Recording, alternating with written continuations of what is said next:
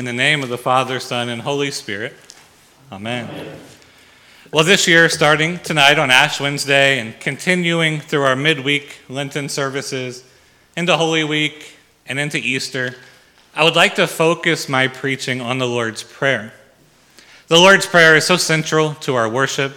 Right? We use this prayer in every service. We use it in our meetings. We use it in various stages of life. Right? I hope that you use it in your daily prayer as well. Luther includes it in his small catechism with the 10 Commandments and the Apostles' Creed as one of the central things that every Christian ought to know. In fact, the Lord's Prayer was considered so sacred in the early centuries of the church that it was not even taught to converts until after they were baptized.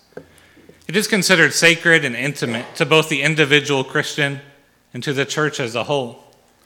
Luther writes that it must be central to the Christian life because it's the prayer that we know for a fact God will hear. We can have full confidence that when we pray the Lord's Prayer with our hearts in it, that the Lord hears it and answers it, because Jesus himself told us to pray it. He gave us the very words. So tonight, as we begin to look at the Lord's Prayer, we'll turn our focus to that opening address, Our Father, who art in heaven. On Ash Wednesday of all days, I think it's appropriate to turn our focus to God as our Father.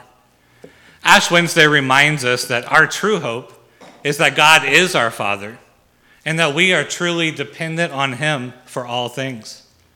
As creatures who were formed from the soil of the earth, creatures who because of our sinfulness will return to that very soil, right? There's simply goodness in beginning our prayer by acknowledging who God is for us.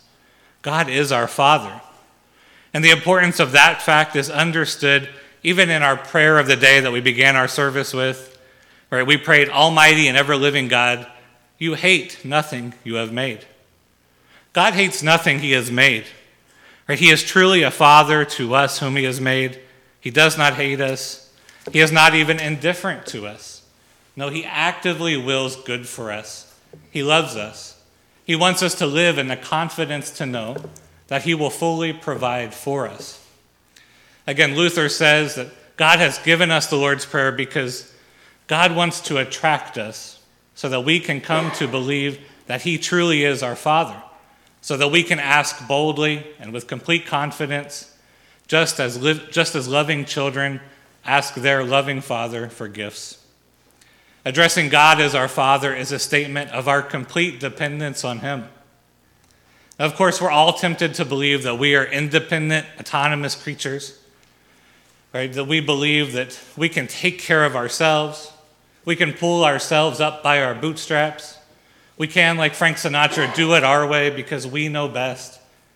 But Ash Wednesday reminds us that we're only going to go so far with this thinking.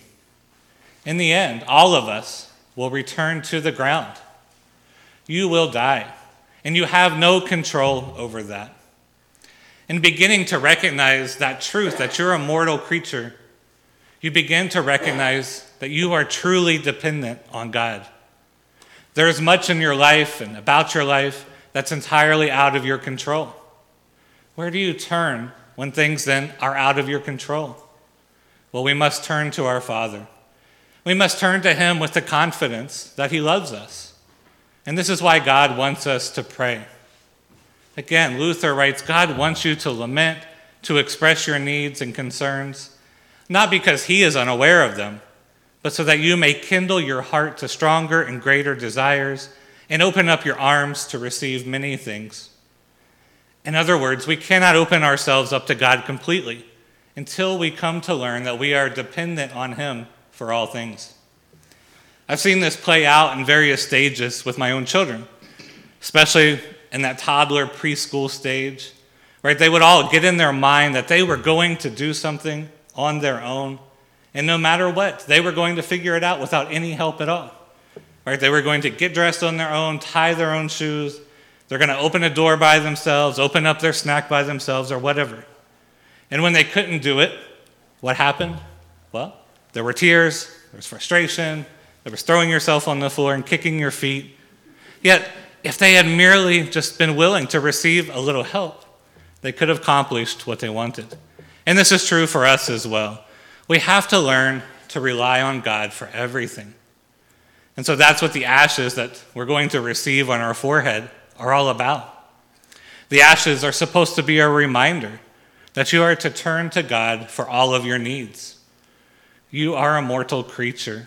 You control very little. And so instead, rely on God first. He is your Father who wants to give you every good thing.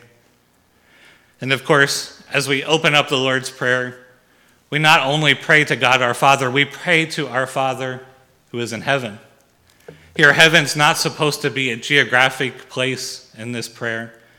We're not supposed to imagine that our prayers are going to a far-off Father who is seated in some far-off place called heaven.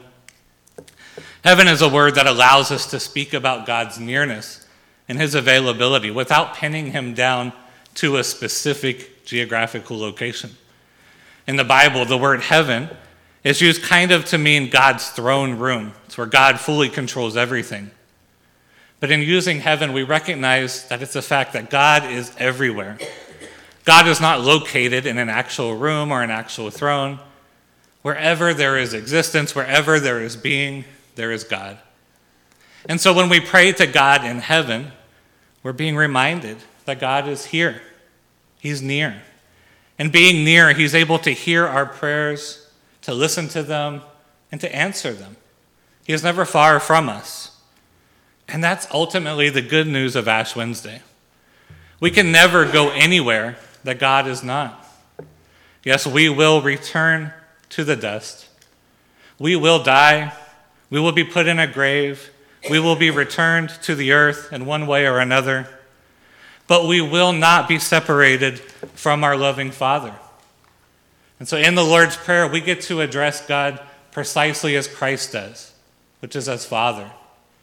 And so it's in Christ that we get to share this confidence of knowing that nothing will ever separate us from the love of God. Nothing in this world, nothing out of this world, not even death will separate us from God. For he is our loving Father. Amen.